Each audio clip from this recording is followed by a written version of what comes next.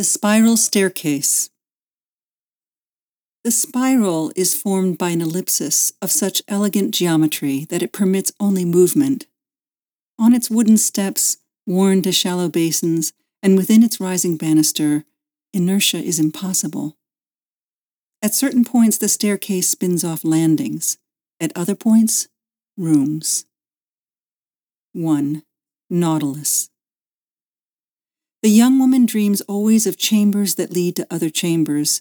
Each chamber has several doors, and each door leads to another chamber with more doors. Sometimes she can see through one chamber into the next and the next with complete disregard for the walls, as though she were looking down a corridor of infinity in a mirror's reflection of itself. In the dreams, she knows that each room has a purpose, an obvious purpose, and yet she has no idea what it is. Each room differs from the others in only one aspect. The orientation might have shifted, the walls might be marked, or the light might fall at a different angle. Otherwise, they are identical. She wanders from room to room, trying again and again to understand what makes one room completely different from another while remaining exactly the same. The monotony of endless differentiation exhausts her eyes and makes her dizzy. Her very consciousness vaporizes, and her blood turns white. In the dreams, the fact that she ought to know the purpose of each room and the fact that she doesn't know weighs on her. Each chamber seems the antechamber to the next. Each room leads her on, hinting always at the knowledge just within reach if she were only to go a little further. Each time, she is filled with great expectation. Each time, she is met with disappointment. Gradually, the torment grows to such a feverish pitch that she wakes up. Sometimes she doesn't enter the room. They don't have doors. They just lead into each other without opening or closing.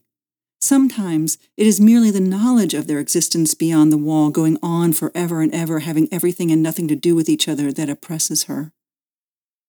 Sometimes she hears voices from another room. She thinks she does. She cannot tell.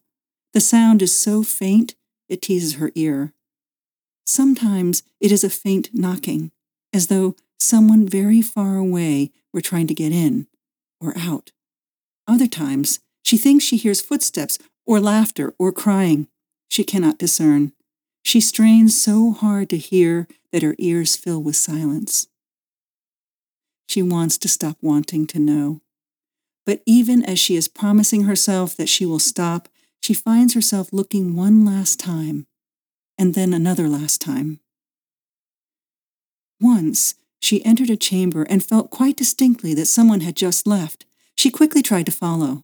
She caught a glimpse of a person just slipping into the chamber beyond. It was just a flicker, a flash of white, a hand disappearing from the doorframe. But in the next room, she found only the presence of departure, and in the next, a trace of absence. 2. Carousel. The horizon ascends to eclipse the sun. Darkness descends, sucking up lengthened shadows as it goes, robbing objects of their substance. Molecules seethe, fierce and casual as rising steam before our very eyes. We pay no mind. Everything passes as nothing at a moment's notice. And across the way, through a window, a light goes on. An old man passes in and out of sight. Something other than time has worn his face gray. The light goes out. Voices from another room rise. A child is crying, a door is slammed, feet clatter on the stairs, all unseen. The old man shuffles from room to room, stopping here and there, as if intention had escaped him, and he is waiting for it to return. He isn't searching. He knows what he will find. Something stronger than gravity pulls him down, something fragile about the shoulders, something beautiful about the mouth. In his hands, once stiff with muscle, now hammocks of skin between bones, he carries something, gently. Someone is dancing to the radio.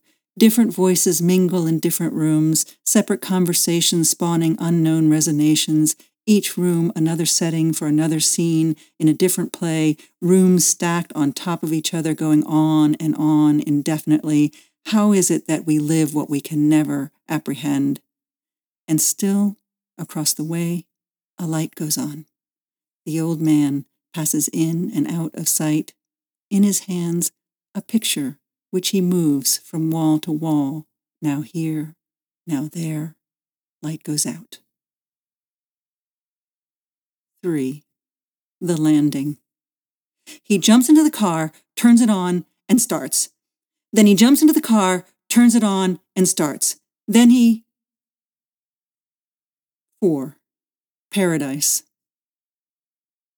The room is almost dark, and in the darkness, bare wood floors glow gently as bones do. Windows line a wide expanse of floor. Gray light sifts through the windows and renders the meeting of wall to floor vague. The room is empty. A very old woman sits in the center. Nothing in the room but the old woman. A large oval box sits on her lap, the woman in the box. Behind her, a picture frame hangs on the wall with nothing in it, the woman, the box, and the empty frame. She has had the box all her life. It belonged to her mother, and before that, her mother's mother, and so on for generations. It is dear to her. No one knows what's in it, the box. No one has ever looked inside, nothing in the box. It feels empty. It could be empty for all she knows, but she doesn't look. What does she know? She wants to know, but she never looks. She sits, face raised upon the half-light, stroking the box, while threads as delicate as nothing fall across her face, binding even as they break.